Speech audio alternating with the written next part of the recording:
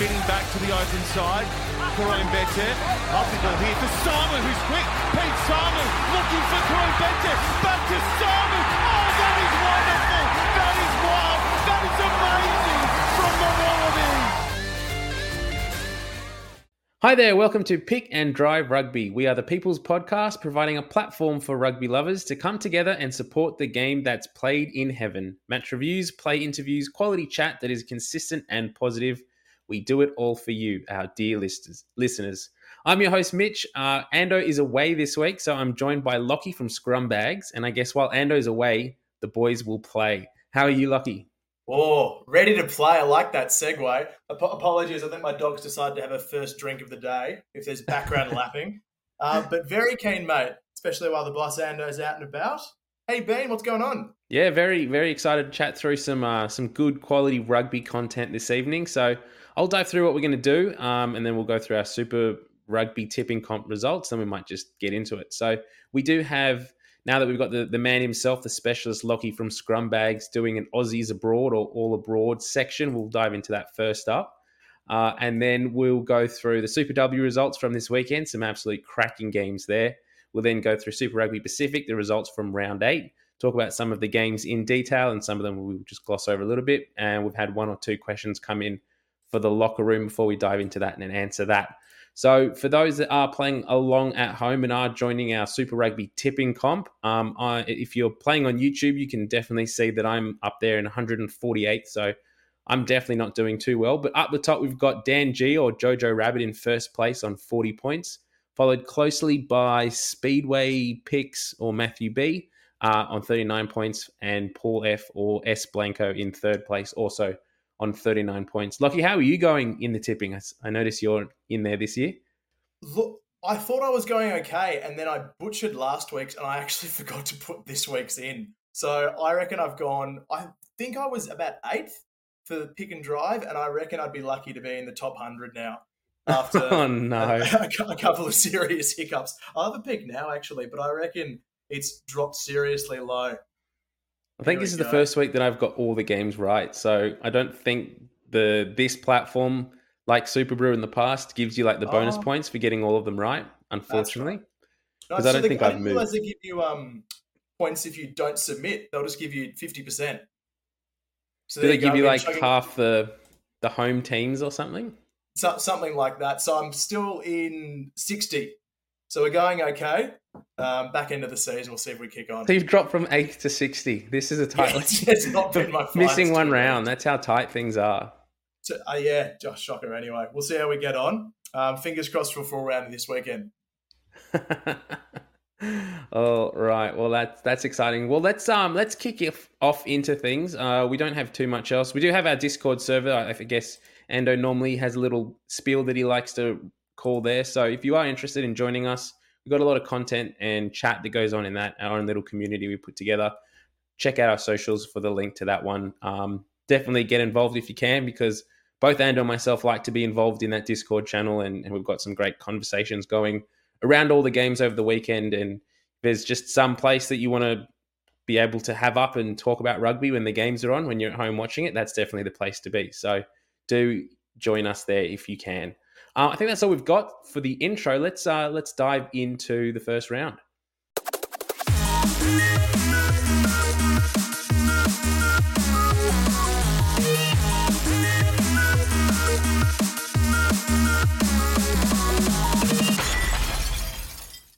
Alrighty, Aussies Abroad, and there has been a fair bit going on in the past 2 weeks. If you're on YouTube, what's up on your screen is a week behind, but still very important. We've got the championship, the Euro Championship Cup finals. So the semi-finals will be coming up around the track, and we're down to the final 4. And there's Aussies across the park, which is fantastic. Will Skelton's defending champs, La Rochelle. They're going to be in a semi, and they'll be up against Scott Seo's Exeter Chiefs, which is awesome. They've been cracking on really nicely. And also Richie Arnold, of not Rory Arnold fame, is having a crack as well. He's still going along with Toulouse. And Emmanuel Mirfo, who's the other big second rower that Eddie tried to pinch. He's running along at Toulouse as well. So they've got a semi-final date with Leinster coming up. But the Euro Championship finals up for a little track. They've still got top 14 and URC going on. There is an insane amount of club rugby that goes on in Europe that we'll touch on in just a tick. But just quickly on the Championship Cup side of things, how good would it be for Australian domestic rugby to have something like that, Mitch? Oh, I mean, that's something that we've sort of envied for so long with the Northern Hemisphere. Now the South African teams are up there, and last year they did a little bit better than this year, and I think in terms of the Championship Cup, this is their first year involved, but they were going so well in the URC last year and took out the final and all South African. It makes you wonder as an Aussie fan how we would go. I mean, we're always going up against the Kiwi sides and getting pretty badly pumped there, but it'd be fantastic to see a game like Western Force or Melbourne Rebels up against some of the powerhouse in Europe just to see if they are a little bit more competitive. Yeah, just to test the waters as well. And imagine the kind of crowds you'd get for a team like the Crusaders playing over there, or even the Brumbies, who've got so much sort of successful history in that space. I'd love to see it happen down the track, but luckily we're not in a position to make those decisions. So we'll crack on to the Aussies that are kicking around in the regular comps. Well, not yet anyway. We'll jump over to URC, and the not-so-prodigal son, Mac Hansen, continues to disappoint all Brumbies fans and Australian fans across the world by being so good. He scored another try for Connacht in a crucial win over Cardiff in their UFC match just gone Saturday night. So Connacht, for the first time, will play in the URC finals, and they're just the stacked side with Aussies. They've got Byron Ralston, John Porch, and what's his surname? I always forget, but he played for the Brumbies for ages. Jared forgot his surname, but he plays in the back row, and they've just got stacks of Aussies in this Connacht side. So really good to see Mac Hansen doing so well, even though he's probably going to end up in a Lions jersey against us in a couple of years, which would be grating to see. But that combo he's got with former Chiefs boy Bundy Arkey, like they're just amazing. They play through club at Connacht and through Ireland. They're just incredible to watch. If you get the chance, watch a bit of URC. And then in URC, where can you watch that? How do you watch that down here in Australia? It's obviously not on Stan Sport. No, not on Stan. You can jump online and watch for free via the URC website. So if you sign up for an account, you can watch full match replays and highlights and things like that. They've got a paid subscription service if you want to watch it live, but it's in the wee hours of the morning for us, so I'd rather just go down the free route and watch a replay. If you're really leaning into the rugby nuffy like me, I might be revealing a bit too much of myself with that kind of information. But it's there if people are interested, and there's plenty of Aussies to keep an eye on too. Other Aussies running around are Ben Tapawai, who amazingly still runs around with the Sharks at inside centre. They got another win. Sammy Carter, old Wallaby and Brumby second row. He's running around with Ulster still. They got another big win, so they'll play finals, as will the Sharks at this point. And JP Smith, the old prop who played for almost every Australian Super Rugby team, he's still running around with the Lions. And if you check out their social media, JP Smith absolutely annihilated a couple of blokes in their game against Leinster, which they only just lost. So well worth a look in for that. Top 14, not much doing for the Aussies. Most of the big Wallaby players have been rested after the Champions Cup. And then over in Japan, there's been some big news, which is good to see. Long-suffering Kintetsu with Will Genia and Quade Cooper when he's fit. They've got their first win in the top league all year, so they'd been 14 losses in a row and came from behind. I think they were down 26-3 at halftime, and they came back to win this one against Kobe Steel. Kick after the siren. I think it was Jackson Garden Bashop, whose brother plays for Highlanders, I think, if I'm right. So that awesome to see them get a win. And on the flip side, Marika Korobetti's Wild Knights ended their 14-game winning streak. They finally lost to Shizuoka Blue Revs overnight. So a couple of interesting ones to look at there. And also a young fellow who came out of the Brisbane GPS system, Vincent Sefo.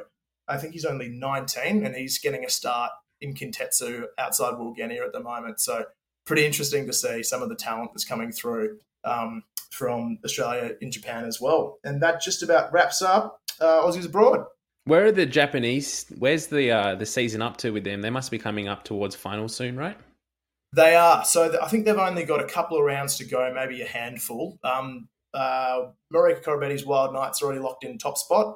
Okay. And Bernard Foley's Kubota have wrapped up second. So there's a bit of a tussle because they just play top 4 semi and a final, to my understanding. But yeah, Kintetsu is looking at a likely relegation playoff, given they've only won the one game. So we'll see how they go. It'd be nice to keep them in, but so can't do much from are they still in the second division, or are they in the first division this year? No, Liners are playing first, so that's why they're now having such a tough time. They've right, been getting because I know they they had both Quaid and Will Genya there last year, and they won, didn't they? And they put them up into the first. They've gone. Yeah, one Div 2, and it's been a very harsh reality check, I think, being in top Div. So they'll probably be fighting around. If they can survive relegation, that'd be great, but they're probably looking at returning to Div 2, which, given their results, would be a pretty fair. It would be interesting to see in this off-season after the World Cup how Japan Rugby sort of reevaluates the willingness to allow the players to go and play international rugby. Like, on the one hand, you want your players to do that, but when you look at Quade Cooper, went off and played for the Wallabies, did his Achilles. He's now missed most of the season for them, and he's like their marquee signing, their big bucks player. And they've realistically struggled really badly without him there, haven't they?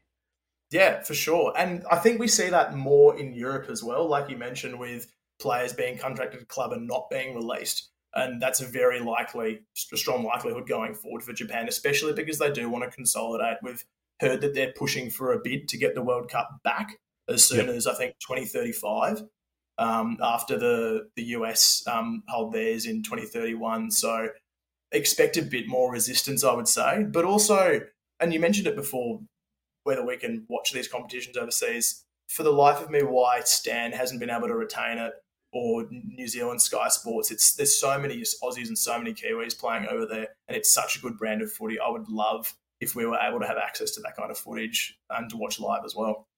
Yeah, exactly. To be able to see how they're going. I mean, as Aussie fans, we sit here and we get these players that are announced as, fringe players for the Wallabies or the international signings, and you go, well, how have they been going over there? It used to be kind of chalk and cheese comparing the Japanese comp to Super Rugby, but from what a lot of reports, the Japanese comp is stepping up. The physicality is getting there, and games are getting a lot more competitive. So it's not much of a drop off for those players to be playing over there as it is opposed to playing Super Rugby.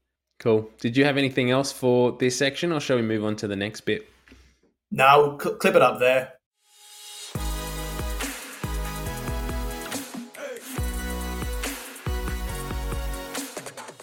All right, time to chat some rugby now, and we'll start things off with the Super W results from this weekend. Now, it was round 4, and what was really exciting about this weekend, maybe not so much upsets, one upset particularly, but very much a closer score in a lot of these games, and probably the most competitive round of competition we've seen in Super W since it was created in 2018. So to run quickly through the results before we dive into some of the games in a little bit more detail. So we had the Brumbies hosting the Rebels on Friday night. Brumbies getting the Chockies there 30-23 over the Rebels. This afternoon, we had the Waratahs, the top of the table clash, Waratahs and Queensland Reds. This was a really tightly contested game, 31-30 to the Waratahs there. It was never in doubt, realistically. And finishing off this afternoon, we had Western Force hosting the Fijiana Indroa 23-10 there to the Western Force, and that is the upset of the round, which we'll talk about in a little bit more detail later on. But to start things off, which game are you itching to chat most about, Lachie? Oh, we've got to go straight to Tars Reds, don't we? That was just an unbelievable game. Heartbroken as a Reds fan to see us go down by a point again. We just can't manage to get over the line against the Tars, but it was easily the highest quality game of Super Rugby I think we've been lucky enough to see so far. The backline players are slick. The goal kicking is improving. The physicality is unbelievable. Some of the runs from the likes of Adiana Talakai, from Annabelle Cody, they are terrifying. They're brilliant, brilliant runners, and I think that's probably what stood out for me most during the game. What about you, Mitch? Yeah, well, even taking aside the fact that this was Super W, a lot of people online are talking around this being the game of the round of just Super Rugby Pacific and yeah. Super W. Like, this was intense. Both teams were out here ready to come to blows at times. There was a bit of fisticuffs multiple times. Players lucky not to get yellow cards from face pushes and all kinds of things. a bit of an open-handed push to the chest. I'm pretty sure we saw palm-to-chin contact, but we'll let it slide because it made the game so spicy. And that's one of the things, I guess, about Super W, and particularly in these like early rounds of the comp, they don't have the TMO to fall back on. So if the referee says, look, that's a push to the chest, let's play on, you've got no one to come in and check and say, no, actually there's chin contact there. No, it's a tough one. But look, it made for what I saw to be a fantastic game of rugby. And I don't know about you and what you saw, I'm sure with maybe a blue-tinted pair of glasses on, but for me, Georgie Friedrichs is unparalleled at the moment in Super W. Couple of try assists for Desiree Miller. She scored one on her own. She made about 3 or 4 pilfers, including the match winner at the end of it all. She is, for mine, a lock for Wallaroos 13 going forward. Did anyone stand out for you in particular? Oh, there's players from both sides I thought really impressive from both teams. Just in general, I guess what I was really impressed with the Reds, that we've often seen that they have been dominant in games, but they haven't necessarily come out and applied scoreboard pressure. And particularly for this Waratahs team, that's a foreign concept to them. Other than that sort of final in the first Indrua game last year, they have never really been contested in terms of being behind on the scoreboard. And multiple times in this game, the Reds had like 10 or more point gap on them. And it goes to show this Waratahs team, for the first time, really, they were able to reassess their structures, go back to the basics and grind down go back to their basics and score points and sort of grind down the win. But, you got to take your hat off to the Reds women. Like, they were intense. They were up for it. They scored some really nice tries as well. They did, and look, you're right, it was so well balanced. I'm just having a look through some of my match notes here. Cecilia Smith, I mean, gutted for her that she wasn't able to put the last kick over, but she was unbelievable across the park. She distributes really well. She steps really nicely on the inside and takes that sort of loose shoulder. So she always gets an arm through in contact. Some of the Kiwi girls that have come across, Heaney and Dallinger, have been fantastic in the halves for the Reds. And I mentioned it before, but Annabelle Cody has just been a monster in Super W this year, and she scored 2 tries to add to that this afternoon. She's a superstar in that number 5 jersey. So I think we're seeing, and I like this because we're seeing more and more names popping up. It's not just we look at the Grace Hamiltons, we look at the Shannon Parrys. There are now stars all across the paddock, and that's becoming more recognised. And like to talk about the Waratahs women for a little bit, because they actually won this game and deserve you can if you like. All the credit there. But Ella Ryan at 10, she's just going from strength to strength. And Lane Morgan at number 9. I came into this season expecting to see a lot of Bada Pasanga for the Waratahs, and this might have been that transition year where they were sort of giving her a bit of game time, but transitioning across to Morgan. But Morgan's played most of the minutes for the Tars this year, and she's just looking so strong. She got few minutes last year for the Wallaroos, and she's definitely shaping to be that scrum half, if maybe not number 9, maybe 21 for the Wallaroos, and she's got a massive future ahead of her. Oh, for sure. I'd argue she's probably the form 9 at the moment off the back of her distribution. I mean, she runs and snipes really well, and we saw that particularly last week when she bagged a couple of tries, but she was really good, particularly scooting out to the right and finding space around the Reds' A defender. But her distribution is rocket fuel. She's passing so quickly and it's slapping players out in front. I would wager she's got the best pass in the comp at this point. And like her skill set, like you said, getting those passes out in front, some of the men in Super Rugby level, they're not getting their passes consistently out in front as well as she is. Yeah. They need to watch Lane Morgan highlight reels, and they need to do it quickly. If she could do some training with Jake Gordon, I think she's onto something. So she's doing really well. She has been fantastic. And look, and full credit to the Tars. I've got plenty of salt on me after another tight loss, but they remain the form side, especially after the massive performance against the Drua, to see off what was a really strong Reds challenge and ice it at the end. Full credit to them. They'll deserve their home semi, and they will go into these final series as favourites. Definitely. Now, we will look a little bit at the table after we talk through the other results. I haven't seen much of this Rebels and Brumbies game. You caught a bit of that one. What were your sort of thoughts around that game? Yeah, and I really enjoyed it too. It was another fantastic game. It didn't nearly go the way that I thought it would. It looked very one-sided to begin with a lot of probably kick errors and exit errors from the Rebels, things that we've seen creep into their game in the past.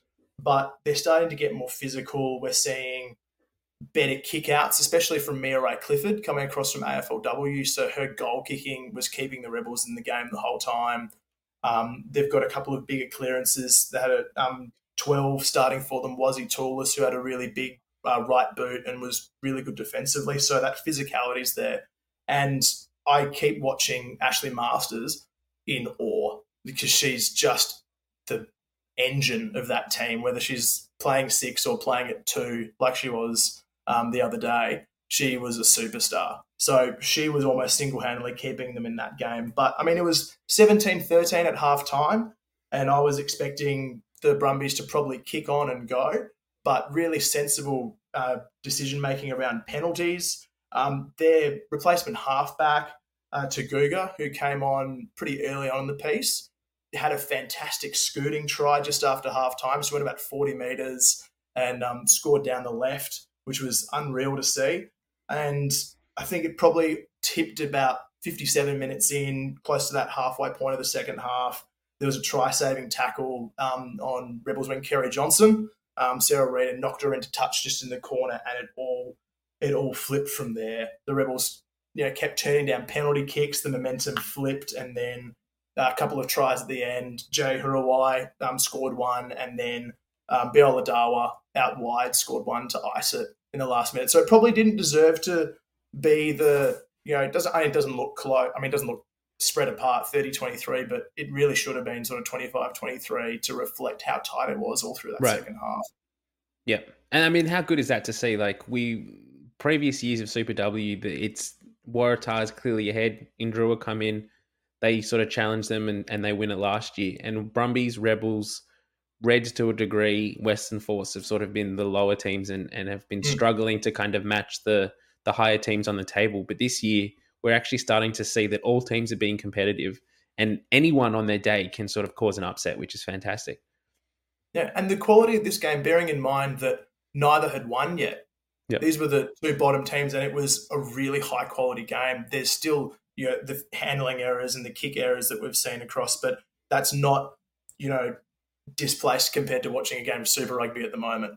So We're seeing a similar pattern of play, and the fact that we got such a good game out of 5-6 at that point is a real credit to how quickly Super W is developing.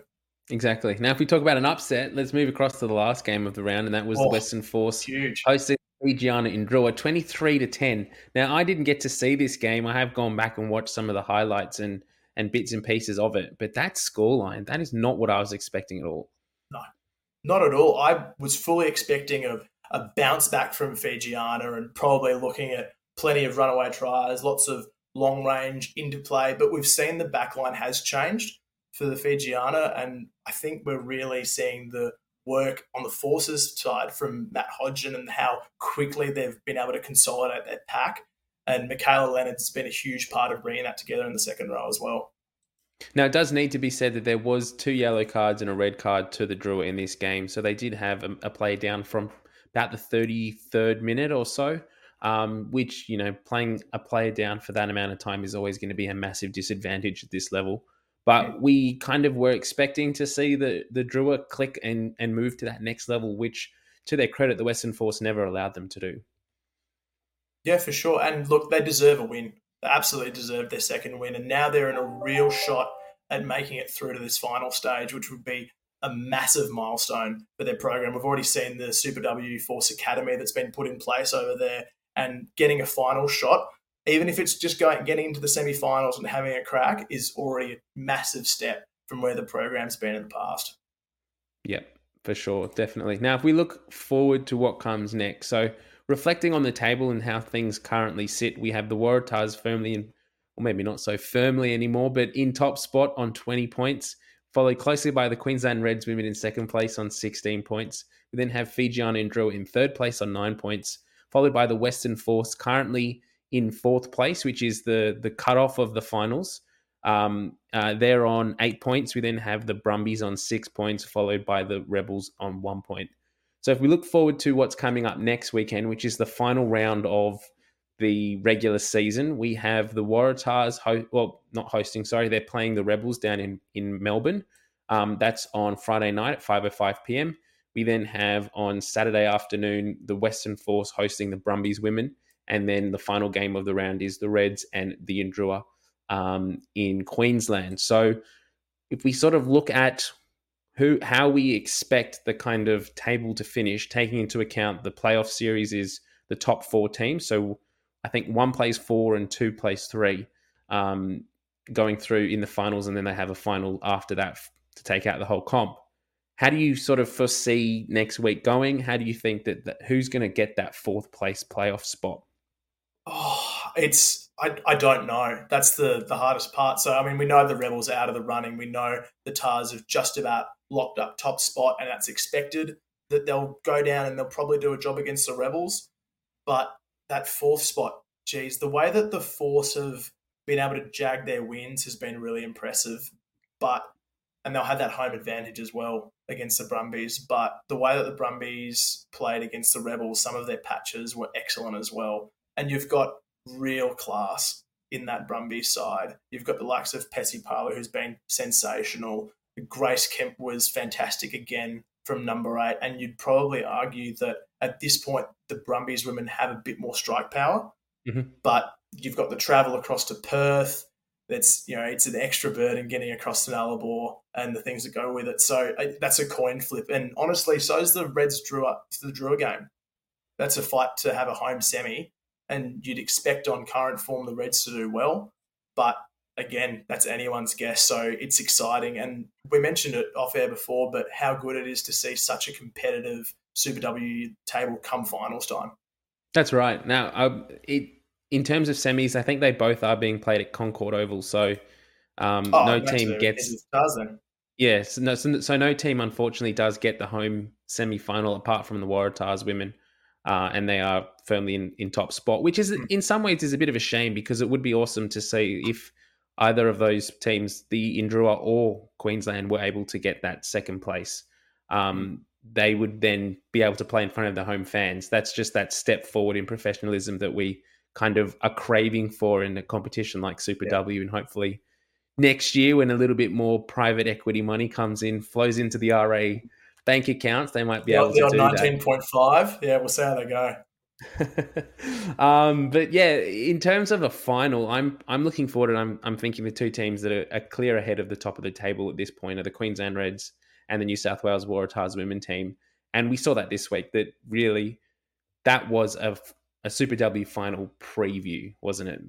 The way that both teams had such intent, were playing with such passion, and a lot of bragging rights will come out of this game, because it kind of, if it ends up and things go to plan, this will be the final. And take your hat off, because Queensland, the final for Super W this year is being played in Queensland. So if it does end up being the Tars women versus the Queensland Reds women in the final, you might think that the sort of bonus goes to Queensland for having the final hosted up at in Townsville. I think it's before the Waratahs and men's game in a few weeks.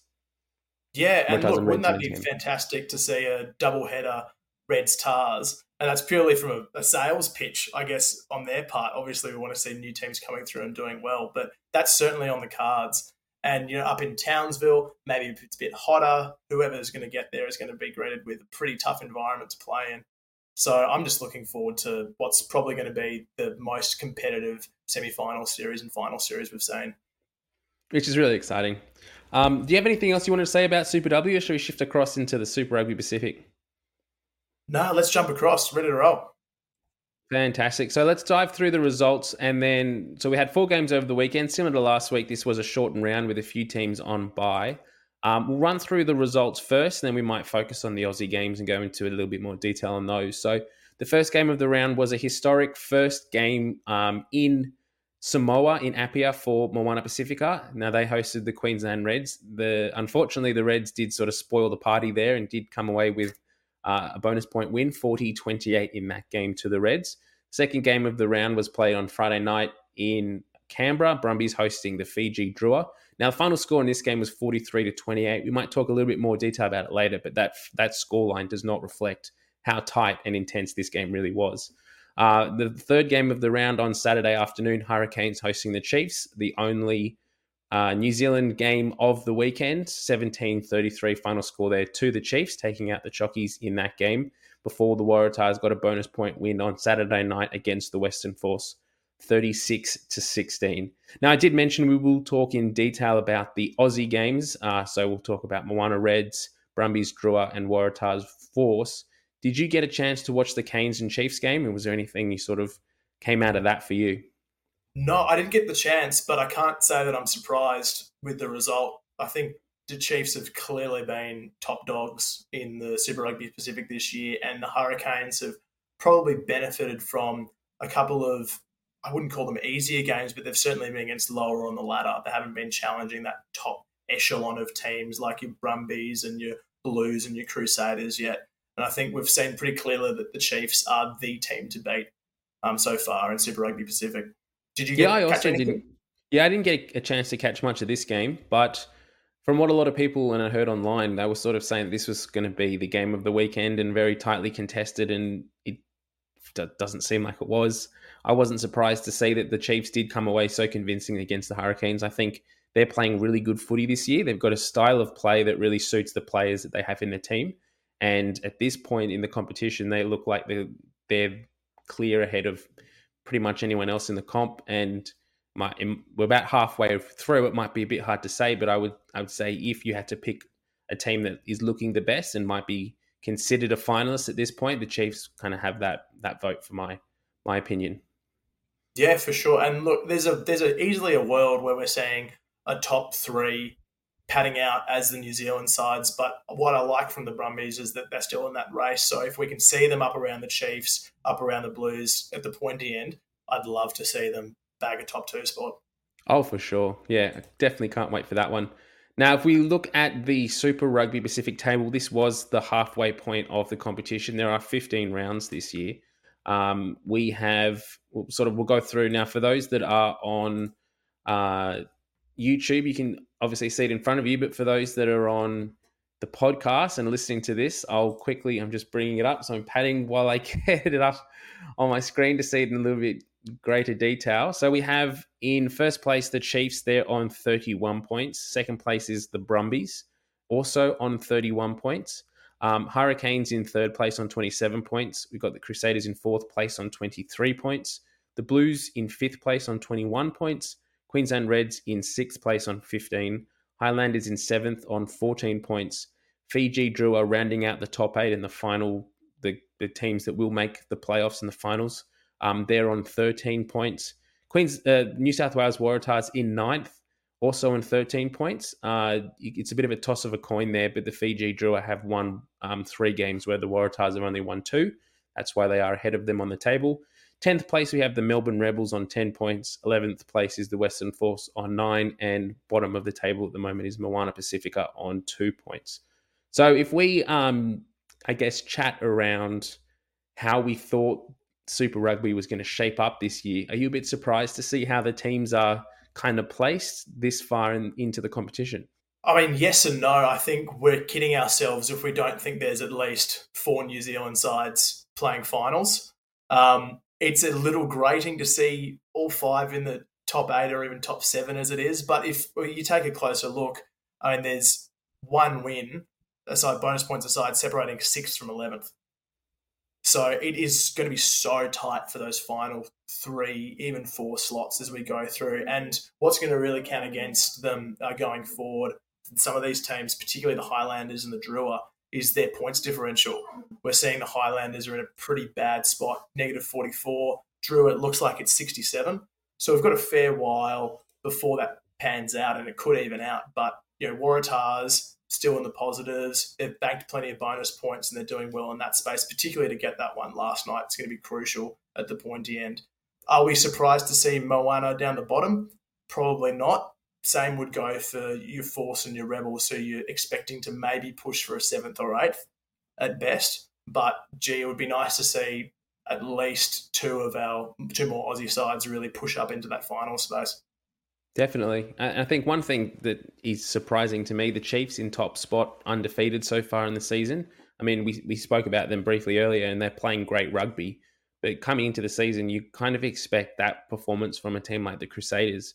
And to see that the Crusaders themselves are in fourth place and have lost twice is pretty unusual for a team that is still so heavily strong and full of All Blacks players. Yeah, and look, it's a good point, but you also got to look at the games that they have lost. You got a round one upset from the Chiefs sort of ruining their party back in Christchurch, and then they've lost a really tight game over in Fiji.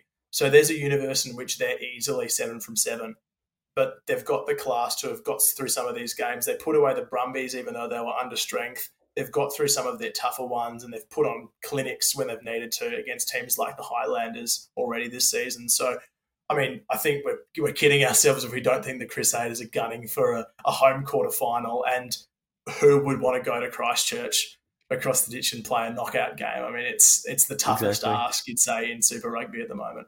Oh, for sure. Definitely. And particularly when you take into account that this is Scott Robertson's last year in charge of the Crusaders, like seeing some of their players like Richie Mo off as well over to Japan next year, you'd expect them to finish the year really strong, and particularly those finals, they'll have an intention to get the job done for both of those guys. And I don't think any team wants to play them in the finals. I mean, can you imagine? I mean, it'd be nightmare fuel for Aussies. Can you imagine 7 finals in a row winning for the Crusaders? I mean, it's ridiculous stats that they're churning out. And, I mean, it would be a fairy tale for him, but I'd be much happier seeing an Aussie side knock him off in historic circumstances. We can only hope. Now, the way that the table currently falls, there's a real chance that the Waratahs will be playing the Brumbies in a quarterfinal for Super Rugby this year. Do you think that is a positive for Australian rugby, having two Aussie teams that essentially guarantees one of them makes the semis? Do you think that's a good thing, or would you much prefer to see both Aussie teams play a Kiwi side?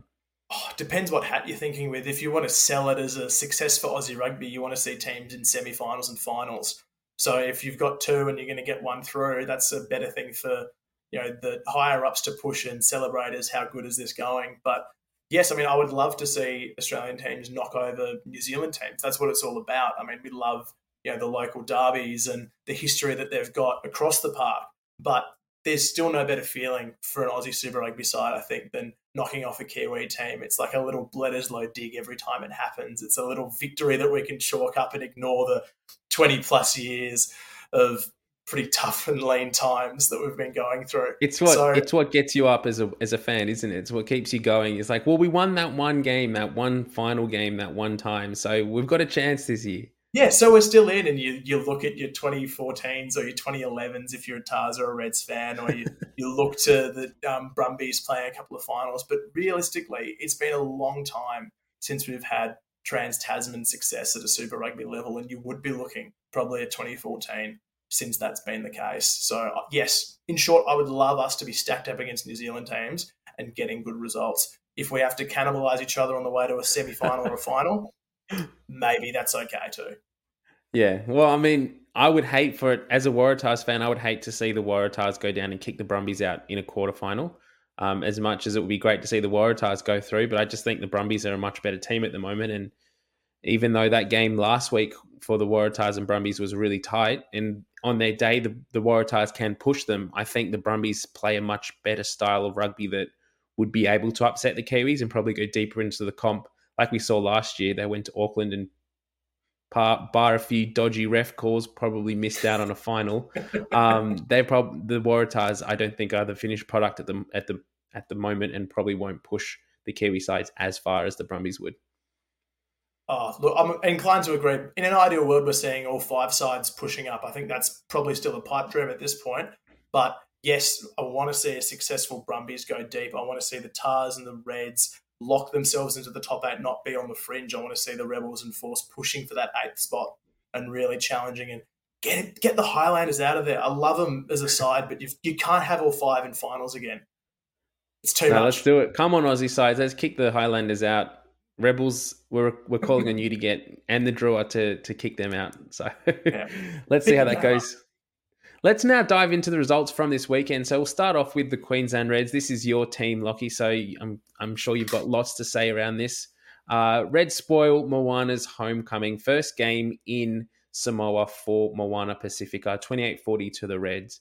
I guess if we start with the score and some of the players who stood out, who are you really impressed with? Oh, a couple of the top three that I've got written down. First one wasn't for the Reds. First one was blindside flanker for Moana, Miracle Failangi. Yep. He played club footy in Samoa as recently as last year. He is the definition of our local product, and he was unbelievable for Moana. The whole crowd was going absolutely ballistic when he scored his 2 tries. He's played on the 7 circuit, so it was a lot of support play. He backs up really well across the park. So of all the players, him and your regular Moana stars, your Levi Almuas, your Tamosi Tabatabanawas, they were all excellent. Putting on my Aussie hat, like we're supposed to do, I was really impressed by Matty Fazler, the Reds hooker. He was brilliant across the park. He's really mobile, and he demonstrated that again. A lot of his tries this year have come from the backs of mauls. He banks the Lonergan tax or the Faianga tax, whatever you want to call it. Yeah. But he was really strong across the park. He made a couple of really good breaks.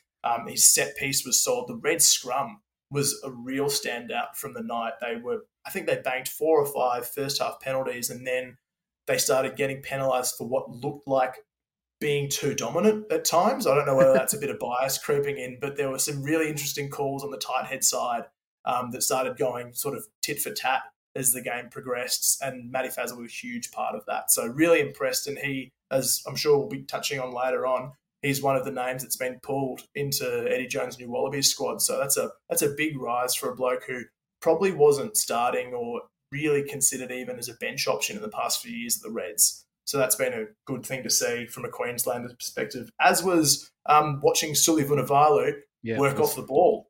It was brilliant. The whole first half, he was lurking around rucks like an old tight head, trying to get his ruck attendances up. But he was fantastic on the inside.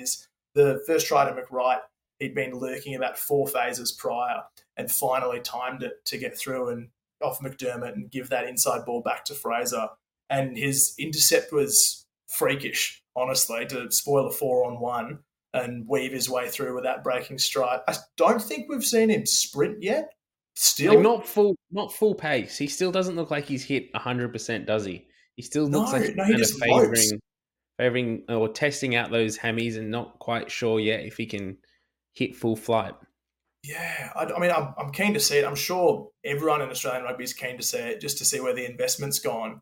If we're not hitting 80% on the legs all the time, I'd love to see him take a stride. But he did play really well. And that off-the-ball stuff, whatever's been talked about, whether it's the Rennie era or internally at Reds or what Eddie Jones wants to see, much has been made of work rate. And I think this game was a real standout point. Whether it's a turning point, we can't determine that yet, but it was a marker that he's laid down now. So do you think, if we're talking of Vunivalu, last week, Thorne drops him from the 23 completely. So he sits out. Eddie Jones names him in the Wallaby squad, and a lot of people in Australian rugby are sort of saying, geez, you're talking about selecting players on form and you pick Suli, who realistically up to this point hasn't had a strong start to 2023. Do you think it was more the motivation of being included in that Wallaby squad and Eddie saying that he backs him, he knows what he can do, and he just needs to get back to that level that has given him that encouragement? Or do you think it was more the kick up the butt that he needed from Brad Thorne dropping him? Oh, look, maybe it's both. We don't know him personally. We don't have a read on the guy, but I hardly think the motivation of Eddie Jones saying, I want you in my squad isn't enough to get you up and about. And I think whether it's a combination of, him being on the end of what hasn't been a firing Reds backline, let's be honest, this year, they've been good in patches, but it hasn't been consistent. The pack hasn't been strong enough to get the outside backs good ball.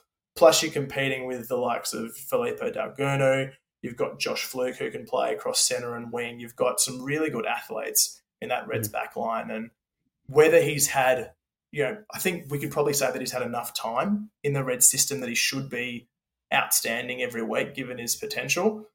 But I hope that we can see that in gold, or even just for 3 or 4 more games in Super Rugby. What we're probably craving from Surly is consistency.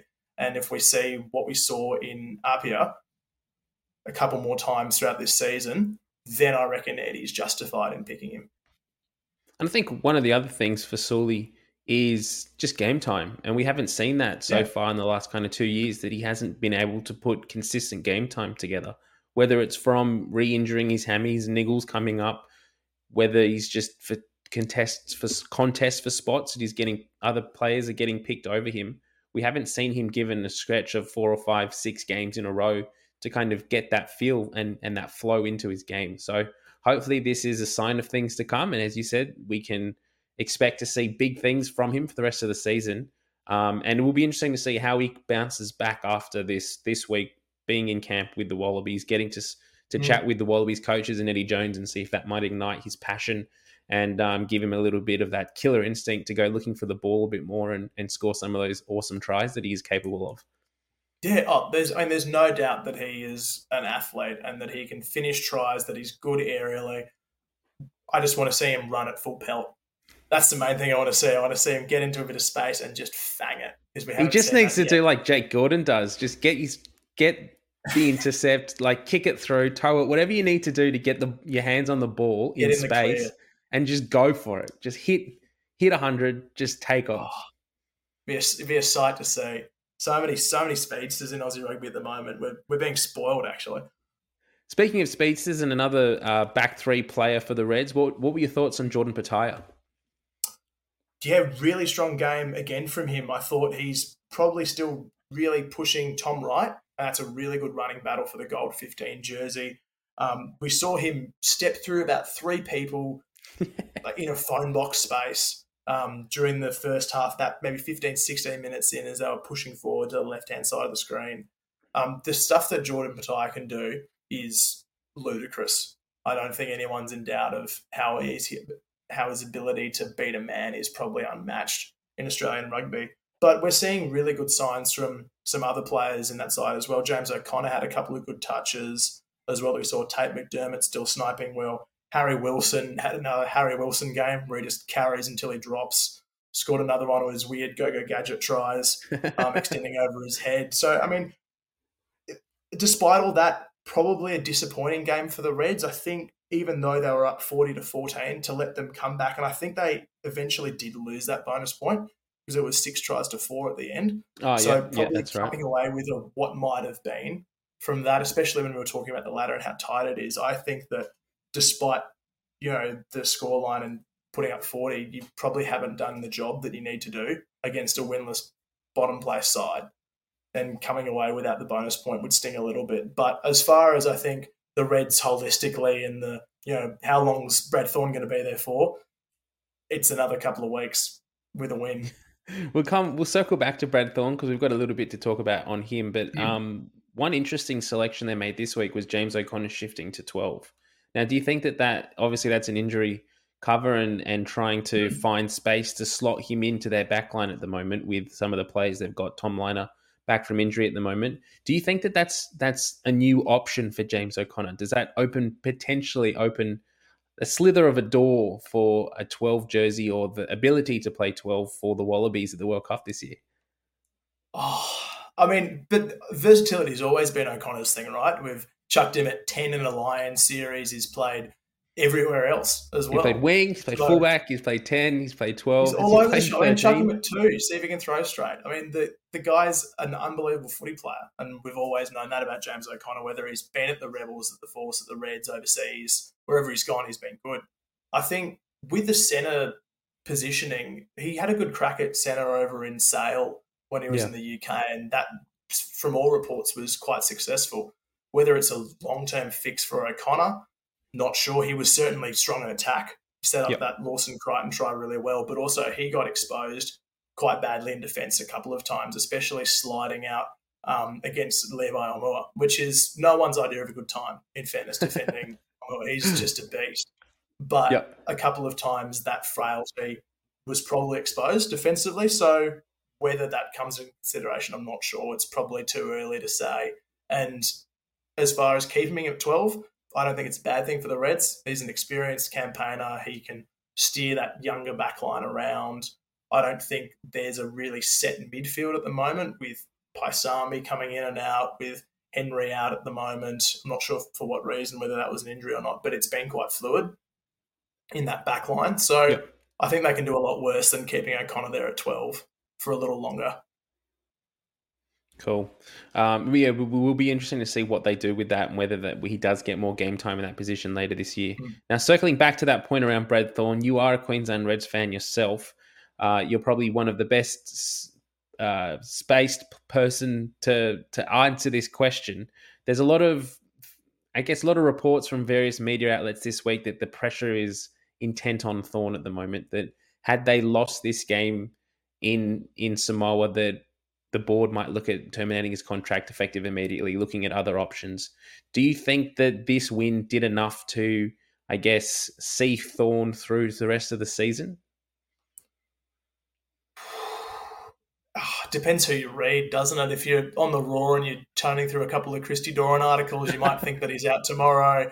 If you're reading some of Michael Atkinson's stuff, I'm pretty sure Christy sent out a tweet this afternoon saying that he walked home from Samoa or something. So,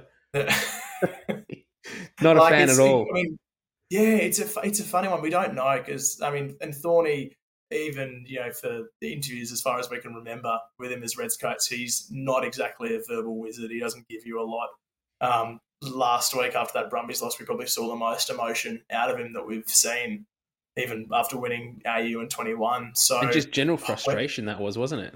Yeah, it was almost anger. Like it's because it's out of his hands on the field, and the old fella probably wants to put the boots back on and go crack some heads together. Have a crack, mate. Come on, have a crack. But look, I think it would be difficult now after putting on what was on paper a pretty strong performance. It would be a really big board decision, I think, to knock him over on a bye weekend after a win, especially given, irrespective of what we said about how tight the ladder is, the Reds being in 6th. It's not like they're at the bottom of the ladder. They're not 0-8. You're not in a position now where you can pull the trigger, probably to my understanding. That's be the case. So what are we, more than halfway through the season now? Is there enough reason to pull the trigger prior to finals time? Probably not after this result. That would be my guess. What do you reckon? Yeah, I mean, from a fan, Waratahs fan, a team that has done that, pulled the trigger mid-season, and the catastrophic results that brought on, I would definitely not be recommending any team do that. And the ramifications of doing that to the player group, to retention of players, to the ability to sign them next year, to then go through that process of who's going to coach the team in the next season or for the rest of the season. And it basically just puts an asterisk next to the rest of this season. So even if the Reds did bounce from it, say they went ahead and did sack Thorne and they bounced back, like, do you put that down to the sacking? Do you put that down to what Thorne's already done? Like, it creates so much questions and I guess confusion around what the path forward is, that I don't think it's a smart move at all. I definitely think we won't see Thorne stick around post 2023, but I do think he deserves to at least see out what he's done and the preparation that he's put into this team so far this season. I'd agree with that. And I think if we get to the end of the season and they haven't added any wins, they're finishing up with a 3-12 record or something like that, then you can go, all right, you haven't done so flash. We probably should have pulled it earlier. But realistically, where they are now, it's a gutsy call to pull that trigger because it does write off the rest of the season. You can make excuses and then you don't have the chance to have that clean slate. We know that he's on the way out. That's not even a whisper in Ballymore. That's the shout that comes out of Brizzy at the moment. And whether it's a McHeenan who comes through, whether it's an outsourced coach, there's a huge list Robbie of people Deans. together.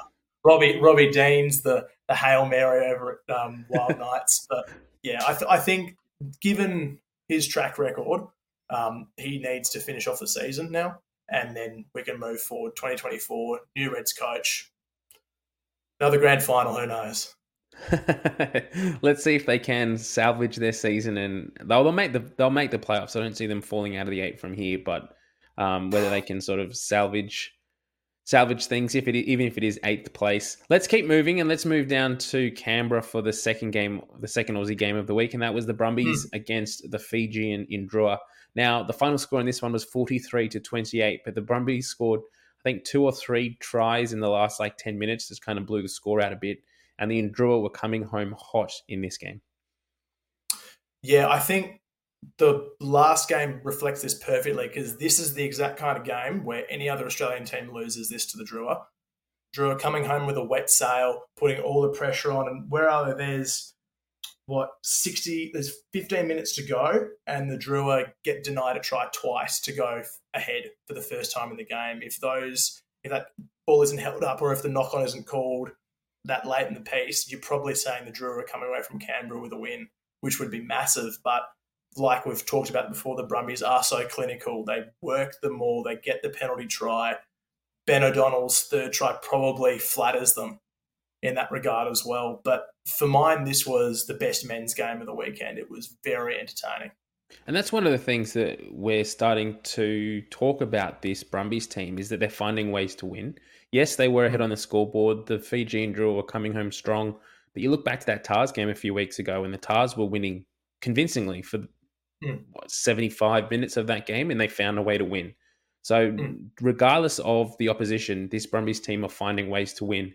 And that kind of confidence is really, as a fan, is really exciting to see from an Aussie side because so often the narrative is Aussie teams find ways to lose games, not necessarily win them. And that has been the narrative, at least as long as we've been watching rugby and can remember. But like the thing that stands out for me, the Brumbies, like yes, they've got fantastic weapons across the park, but Slipper and Alatoa are so good and so consistent in that side.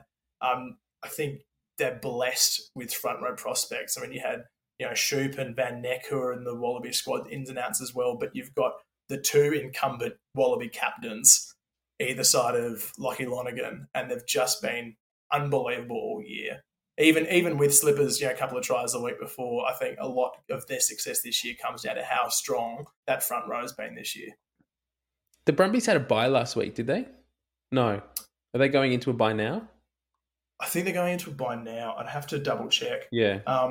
But I mean, what are they now? They're 7-1 start to the year. The only game they lost was in Christchurch, running what was effectively a Brumby runners side. They're in very good nick. But take nothing away from the Drua. You blink and all of a sudden you've got a cross kick finding its way to Yosefa Marcy. Ravovo scores that try through the middle and you're going, what the hell? How did that happen? They're such a good team to watch. And it was like a home game for them. The crowd was so loud. And that's one of the things, this Drua team, they can go to most stadiums in Australia and they've got a vocal, even if only small, a very vocal contingent of fans that are there cheering them on and absolutely going nuts for every touch of the ball, every bump, every tackle. The Fijian fans are they take this competition to the next level, and it's such a refreshing thing that's incorporated Super Rugby Pacific this year, which is so nice and fresh to see. It's awesome. But some of the standouts for the Drua as well, like Yosefa Marcy has been so good all year at 13. Revolvo has been a staff since the Drua started, really, coming through at 12. But Teddy Teller played a really good game at 10 as well. We've probably seen him as more of an inconsistent fly half since he's come into the role, but he was fantastic. His cross-kicking was excellent. He distributed really well. And traditionally, that's what you want to see in your 10. You'd love a settled number for a Fijian Drua side, and Teddy Teller probably had his best game in a Drua jersey. Who impressed you from the Brumbies? From the Brumbies, not Darcy Swain for a start, but I think as far as being impressed goes, I can't really go past Tom Wright, which is a funny one because he wasn't scoring all the tries this weekend, but twice he was distributing to get Ben O'Donnell over the line. He's really good at getting an arm free now, and I had a lot of reservations personally about Tom Wright as a fullback prospect coming into this season, but he continues to prove me wrong and makes me sad at the prospect of not having Pataya in there, but I think Wright has currently been outstanding and continues to be that person. So Tom Wright linking everyone together in that back line. I mentioned before as well, like your regulars, your Slippers, your Alatoas. Lachie Lonergan was really strong again. Reece Neck had a really good crack when he came on too. So, and I think that's what we've leaned into with this Brumbies chatter is that they are so well balanced. that's probably what stands out. Yep, definitely. And again, as we've said, they've just going from strength to strength at the moment. I think they have the bye coming up next, so um, it's a good time for them. I guess they've put in some good shifts these last few weeks. Have a week off and see how they come back on the other side. Anything else you want to say about this game, or should we dive into the Tars and Force to finish off the round? Nah, we'll roll on. Otherwise, I'll keep bagging out non-reds. All right, so the Waratahs did receive a bonus point victory over the Western Force this weekend, 36-16. Now, this was the first victory for the Waratahs at their new stadium at Allianz. Great to be out there on the weekend. Great to see them play in some ways well. Overall, I think you got to say that they did play well, but the last 20 minutes or so when some of the reserves came on, they started to let the Force score some tries, and at one point they even lost the bonus point. So bit concerning there, but they did get it back in the end. What were your sort of general takeaways from this game? For me, this game panned out exactly as almost everyone would expect. The Force trying their best, but the Tars probably too classy at home. And what we're seeing from the Force is what stands out more. Yes, the Tars played well. They finished strongly. Izzy Parisi had what I thought to be his best game of the season. Really dangerous on the outside and setting up tries, and Peach and Nwanganitawasi. So outside was really strong for the Tars. But for the Force, I don't know where they're scoring, really. Their tries are coming from, amazing individual bits of brilliance from Matele and is it Kirabigi or Kirabij, the English winger? But they're so often their only source of points that we've seen this season, and they'll make something magical, but it's not consistent enough, and it's not going to win you games. It's going to win you moments. And it concerns me that those players are consistently not players that are eligible for the Wallabies, or not Australian players. And that's been what's been discussed a lot about regarding the Force in the past few weeks. Oh, definitely. And I think one of the things Simon Cron spoke about it after the game as well in the press conference was the fact that you can score tries late, and you can score tries when the game's not on the line. And as good as it is to see the team scoring those tries, the fact is that they need to be in the game, and they need to be competitive and scoring those tries to extend their leads. And at the moment, they're just not doing that. And how he arrests that momentum, how he shifts that up, some of the personnel that are coming in and out of this team all the time, selection issues, it's a real challenge for the Western Force moving forward. It's a tough one. But, I mean, look, take nothing away from the Tars. Much needed bonus point win, keeps them in the running for a final spot as you'd traditionally expect of a Tars team. And for me, a standout was Dylan Peach. He is a really, really good prospect in what's already going to be a stacked Tars outside back unit. Then throw him into the Wallaby mix. If you're feeling that way inclined, he is undisputably a talent. Well, we already saw last year Mark Nwanganitawasi makes his debut against, was it Italy that he got the debut, and then he followed up at Wales, or? Yeah, his remember that correctly? Mark and Donaldson both debuted against Italy from memory.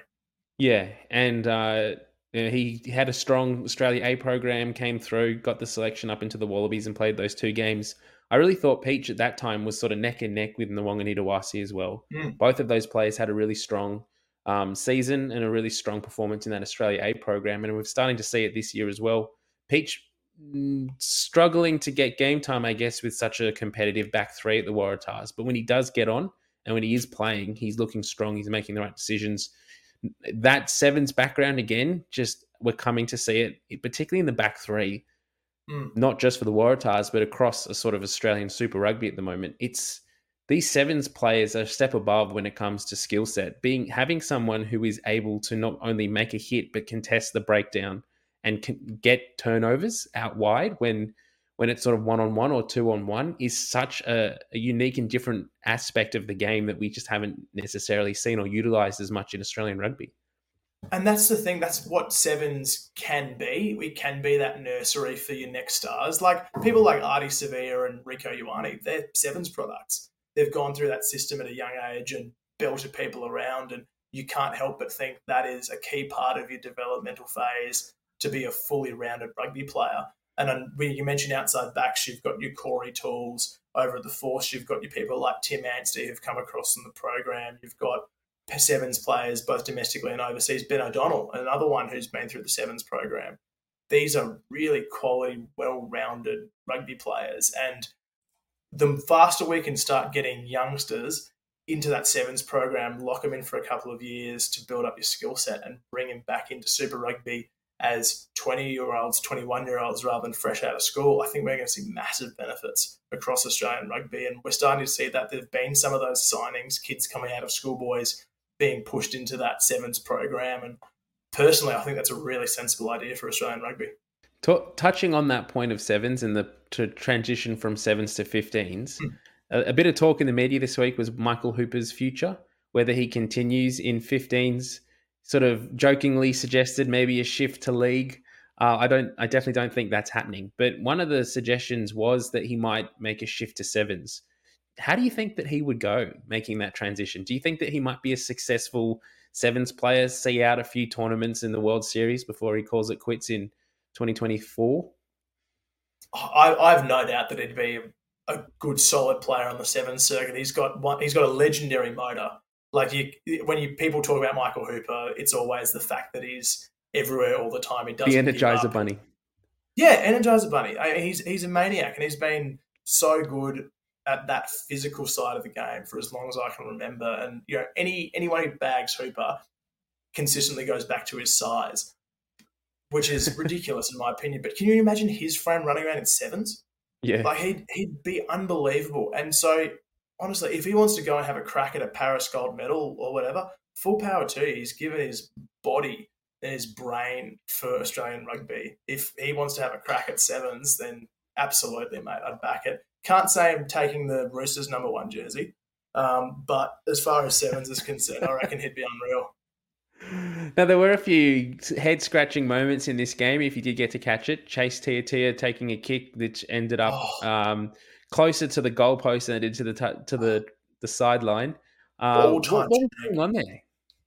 Oh, it was just a shocker. Like one of those real shocking moments that he would be hanging his head over for years to come after that, because people will keep bringing up on his birthday. They'll DM it to him every couple of months, all his mates back in New Zealand. Like he will get crap for that for a long time, unfortunately.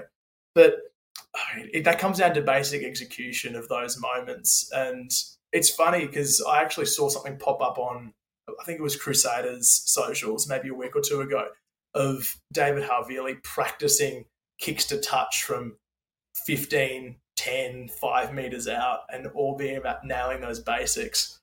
So it was kind of ironic to see that suddenly swap into a game scenario and having a Super Rugby level player botch it to that degree. But I mean, I don't want to knock Chase Tiatia. He's been fantastic for the Force and he's done amazing work. He's infinitely times a rugby player I've ever been. So I think we can give him one slip. Joke around it being a bit of a funny outcome for the Force. But when you sort of look at when it was and how the skill execution just lets them down again. And that, unfortunately, is just a theme of their season in 2023, that they get a penalty there, they kick to touch. If they get that out, they roll it over or they spread it wide, they potentially score. They take the bonus point off the Waratahs. I think they're even a lot closer at that point. They potentially get closer to getting ahead on the scoreboard. It swings and roundabouts. It's one of those moments. How do the Force stop and stop having these moments, these brain farts, and actually start to execute these little things moving forward? I think if we knew the answer to that, they would have hired us. Would be in Perth already. It'd be fascinating to be over in Perth and seeing that environment and what they're doing, because for mine, and I think the standard line when you talk about the Forces, they're a gritty team. They'll graft you. They'll hang with you. They'll hang tough. And looking at the results on paper, they've been within 2 points of the Hurricanes. They've pushed sides. They've won a couple of close games already this year, or the two that they've banked, I think. But for the life of me, it doesn't look like it's a structured rugby team. It becomes very scrappy after about the second phase. You've got your 3-man pod and you'll play one out back, and then then second, third phase, I don't know where it goes. Yep. So I'm sure they've got a plan in place, but it's not sticking at the moment. They've got a structure. They just don't seem to be playing to it, do they? No, and Simon Cron's, going to be infinitely better placed to talk about it than we are, and maybe it's another. Well, that's a nice little segue. I will reveal to the Western Force fans, the ones that are listening to the pod at this point. Hopefully, it is before Wednesday because Ando and I. Tuesday night, Ando and I are sitting down with Simon Cron to do an interview. So if you do have questions, and we've got some that we're starting to put together that we can ask him. But for the fans, definitely do keep an eye on our socials and send those questions in that we can then put to Simon Cron and get some answers. Oh, wouldn't we love to know? I'm keen and I'll be putting my headphones in for it. But I think it's got to come down, and we'll wrap this up in just a tick, but it's got to come down to 10 as well. I mean, there hasn't really been a consistent 10 at the Force that's been able to lock down that position. They've got the likes of, John O'Lance, who's played there in the past, and then it's a Bailey Kunzel, and then it's a Hamish Stewart, and then, Jake Strawn's been thrown in there. But for the life of me, I can't see the consistent 9 and 10 combos that they're trying to build. So maybe that's a factor as well. Well, speaking of 9 and speaking of 10, I should say, we will shift across into the Wallabies update just after this. But one big thing that came out of this game after full time was Lachie Swinton has been cited for a late hit on Jake Strawn.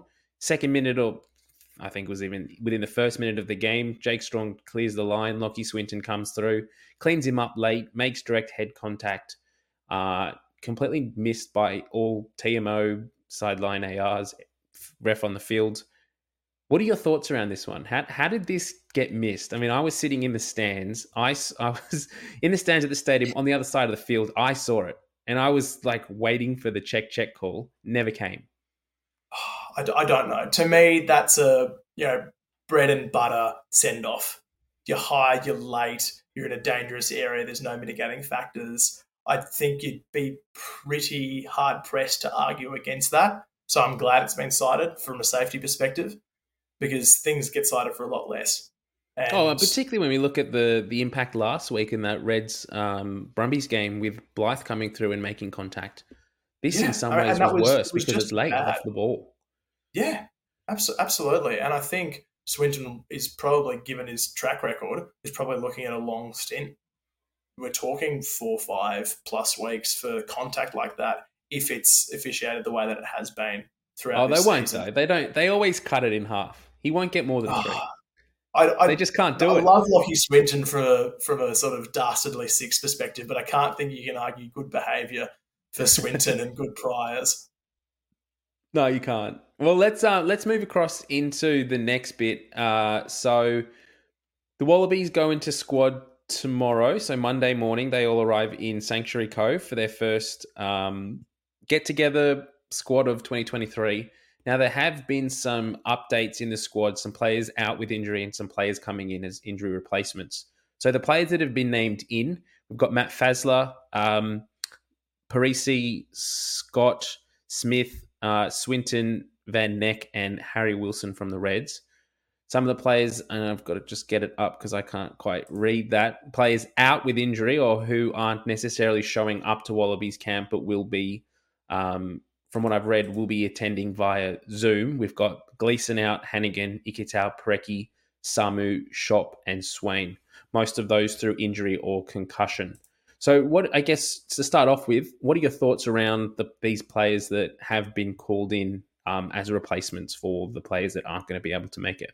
Well, for starters, how good for them. What an opportunity. And some of these players you wouldn't have even expected to be within a sniff of a Wallabies jersey at the start of the season. You've got the likes of sort of, long-term club prospects like Reece Van Neck who've been, in clubland for a long time, suddenly in Wallabies camp. It's an awesome story. And your likes of Rory Scott, you probably wouldn't have expected, given the calibre of Lucy's we've got in Australia, to see him, even though he's a really good player, to be in that Wallaby squad. So it's fantastic for them. I mean, it's Eddie, isn't it? I mean, nothing's for certain, nothing's locked in. He could easily, pull them all out and bring in 30 new people during the camp just to mess with us. So for them, a fantastic opportunity, probably a bit of I don't know if you'd say justice for Harry Wilson, but he's been knocking on that door for a while. So it's nice to see him be rewarded in that manner. Probably the same for people like Izzy Parisi. After injuries and a bit of a form dip, it's really good to see him because he can be such a damaging 13.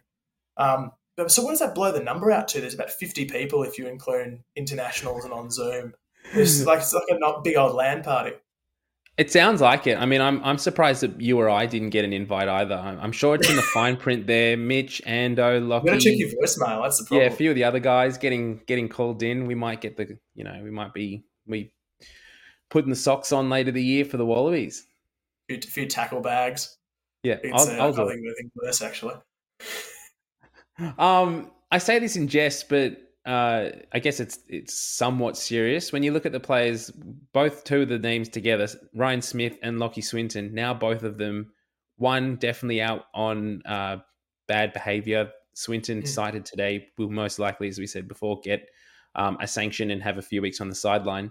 Do you think that Eddie Jones, obviously he's looking at a Wallaby squad that will be playing later in the year, so he doesn't bring into account their availability to play right today and right now.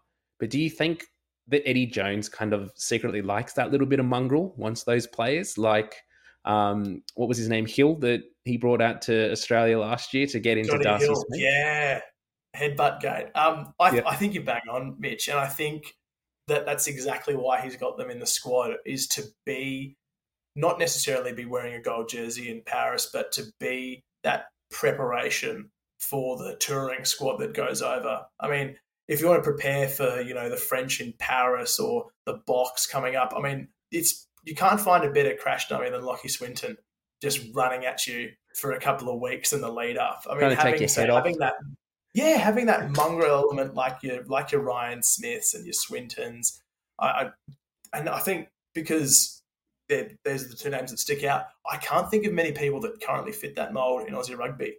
We don't have, and traditionally haven't had, that really uncompromising hard bastard, for lack of a better term. The strong enforcer type. Yeah, like your Jerome Kanos and your Pot Guiders and your Shockburgers and the people Eben Etzebeths with the eyes at like Alatoa. Yeah, exactly.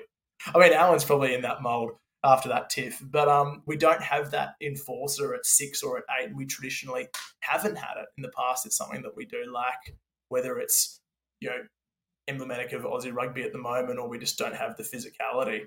Those two players are able to sort of paper that gap, I think, in our preparation. So if you want to prep a 10 for the World Cup, get those two running at them off every ruck, in front of the offside line, off the ball, just taking them out.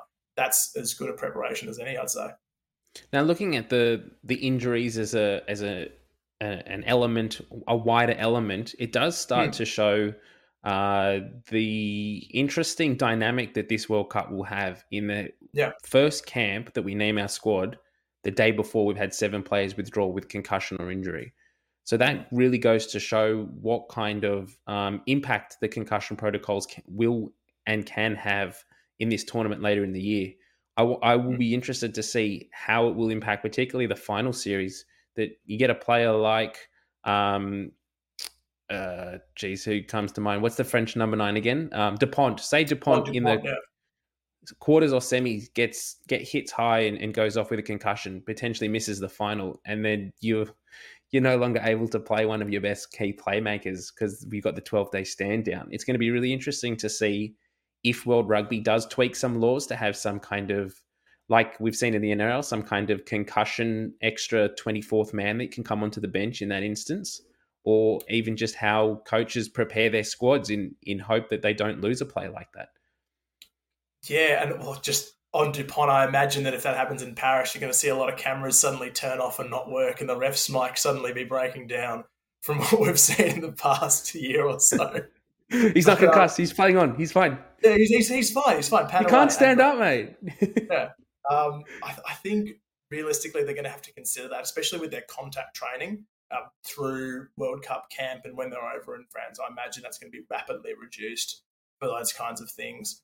But, I mean, does it affect the balance of your squad and who you're picking? Absolutely. Can we afford to lose another 10 for Australia? What's our depth like at 2? is another real question as well, like those key areas. I mean, our tight heads as well, if Alatoa goes down, we're asking serious questions. So how we balance and manage our squad is going to be a huge part of it. I don't know whether concussions are the sole focus. I mean, we saw last year all those soft tissue injuries popping up through what happened. So I think training and how Eddie manages that over the next 5 months is going to be critical. And I would say that lightened contact load is going to be a big part of that.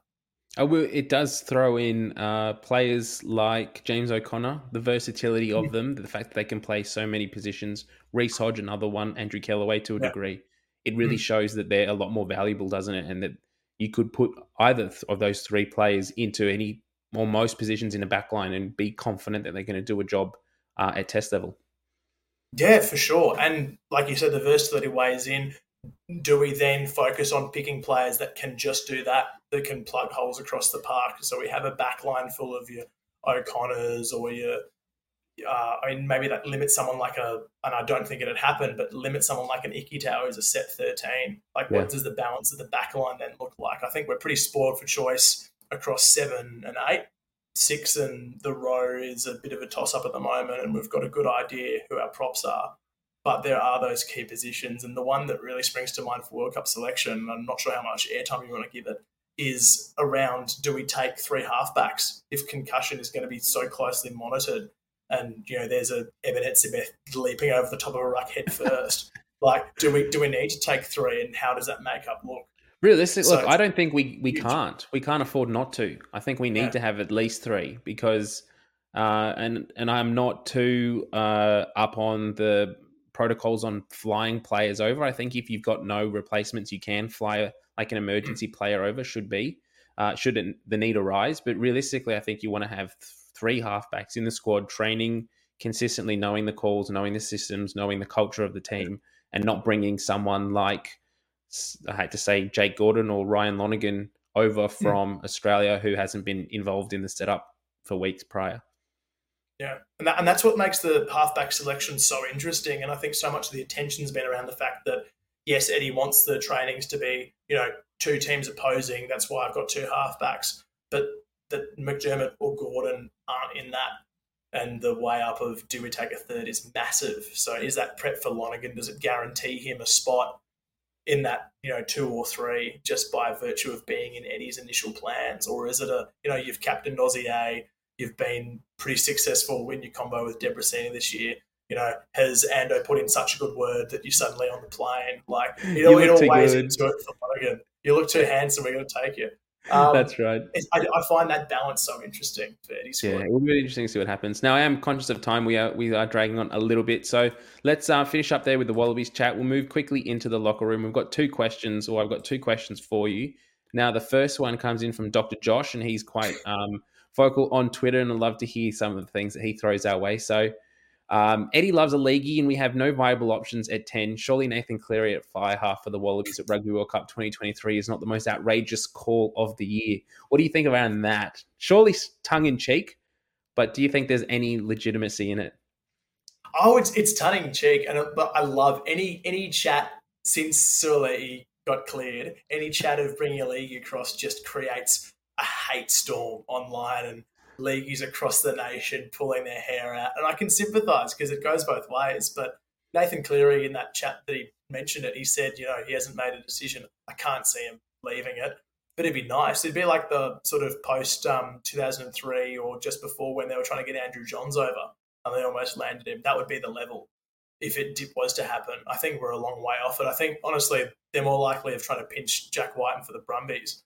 And I mean, realistically, yes, I agree with what you're saying. It's not going to happen, and it probably won't happen. And if it does eventuate, it won't be before 2025. But just imagine if it did, and what would happen? I think the NRL would cease to exist. It would implode. All the journos would just hand in their resignations. They're so fragile. We've seen it through the Suwali issue. If they lose another high-profile player over to Union, they'll just combust. They would, and all the the unironed shirts and red wine stained lips and crinkled ties would just be, shredding themselves in the air. I think you'd probably see Volandis spontaneously combust. McLennan puts on the Thanos glove, snaps his fingers, whatever you want to play at. It would be Armageddon. It would be Armageddon in the media. It'd be fascinating to see, actually. But I think realistically, on this sort of broader conversation of bringing leagues across, you could do a lot worse than to bring over another high-profile playmaker. There is that sort of chatter around we always get outside backs. And that's true because it's probably the easiest to convert across. You're a finisher, you can adapt your skill set, but that's been the most successful in the past. Having someone in a real decision-making role like at 9, 10, 12 would be a huge change for a league convert. And I don't know if it's possible because we haven't seen it really. Like the closest we would have seen to that would be Benji Marshall, and that didn't go well. Not at all. An amazing playmaker in league who got absolutely fed in Super Rugby and came back to the game. So will we see it? Will we see Cleary and his amazing chin leap into action in a gold jersey? I've no idea, but it's fun. I would say though, I'd love to see it, and I'd be the first person to be buying tickets to get to that game to watch, no doubt. Oh, absolutely. And they always earmark Eddie's list, like your Matt Burtons, your Nathan Clearys. I want to bring this person, this person, this person. Cameron Murray gets tossed up, rah rah rah. I just think it's great fodder for Union. We've been in the papers and TVs more in the past 6 months than we have in the past 6 years. Great. Well, I've got one question, last question for you, Lachie, before we finish up. Now, I guess it's a two-parter. First question, have you been listening to Eddie Jones's podcast? I have. I listened on and off, and I listened to his most recent one. You did? Good. So much fun. So the last podcast, Eddie Jones was talking about some of the players that either made that squad, made the previous squad, and some of the players coming in. Now, if you're not a Brumbies fan, I'm not a Brumbies fan either, but I don't know if you noticed, Eddie Jones butchered every single Brumbies player's name. He didn't say it correctly. Oh, yeah. It was like he called him Lonagran, he called him Debrazano. Lonagran, Shop. Debrazano or Debrazino or something. It's agonizing. Lola Saya, like he just couldn't say a Brumbies name. Now, do you think that there's anything to read into that? Do you think that maybe he's not necessarily looking at Brumbies players because he doesn't know them as well? Whenever you ask him about Waratah's players, he just rolls the names off the tongue. Donaldson, Edmed, Nwanganitawasi, Peach. Yeah. Is it mind games with Eddie? I mean, does the the proverbials, I'm not even allowed to say them on air, especially for Eddie. But I think it's pretty clear that he likes messing with people. And whether he's just, trying to mess with people to put them off guard, whether he genuinely doesn't know because he doesn't care, or he's looking at it for the first time. When he reads, he's like your grandpa trying to read a newspaper. Yeah, he's like not put his glasses on. Pulling it away from himself. It's so much fun listening to him rip into Pembroke. I mean, the poor bugger's been his media manager for how long, and he's just a punching bag. It's brilliant content. Oh god! But yeah, we'll see. And look, with all the Brumbies being named, he's probably going to get a couple right, seeing as though there'll be at least 7 or 8 in the starting side. Yeah, definitely. Great. Well, let's finish things up there. This has probably run on a little bit longer, so it's a bit of a longer pod. But thank you so much for joining us or joining me tonight, Lachie. And I guess what are you up to? Is anything coming out for Scrumbags that you want to promote, or where can people find you if they want to hear a bit more of you or see your products? I'd love more things to be happening with it. It's been more work and less play at the moment. I'd like to have our own Scrumbags podcast up and running by the World Cup, but that's all pending work-wise. I've been doing a fair bit with RA, doing some contracting stuff in the NT. The South Australian comps just started this weekend past. So the first round games have all been happening yesterday, and Tassie kicks off next week. So I'm looking at that non-traditional domestic side of it at the moment. So I think Scrumbags is probably just going to stay on Instagram at the moment. Jump in with you guys if there's ever a chance, and maybe come World Cup, we'll see if we can get something together and get a little soft launch going. Fantastic. That sounds awesome. Well, keep it up. You're doing some great work out there on the socials, on Instagram. And for those that aren't following you, please, fans of Pick and Drive, do go and follow Scrumbags and Lachie because he's got some great content out there as well. Thanks everyone for getting this point in the podcast. As we mentioned earlier, we do have an interview coming up with Simon Cron Tuesday night, Ando and I sitting down to chat with him. So if you've got any questions, Western Force fans, any fans, Australian rugby fans, send them in. Keep an eye out on our socials because we want to ask your questions to Simon Cron and get your answers that you want answered. And that'll be out hopefully on Wednesday morning. So thanks everyone again for getting this part of the pod, and we'll catch you later in the week. See you later.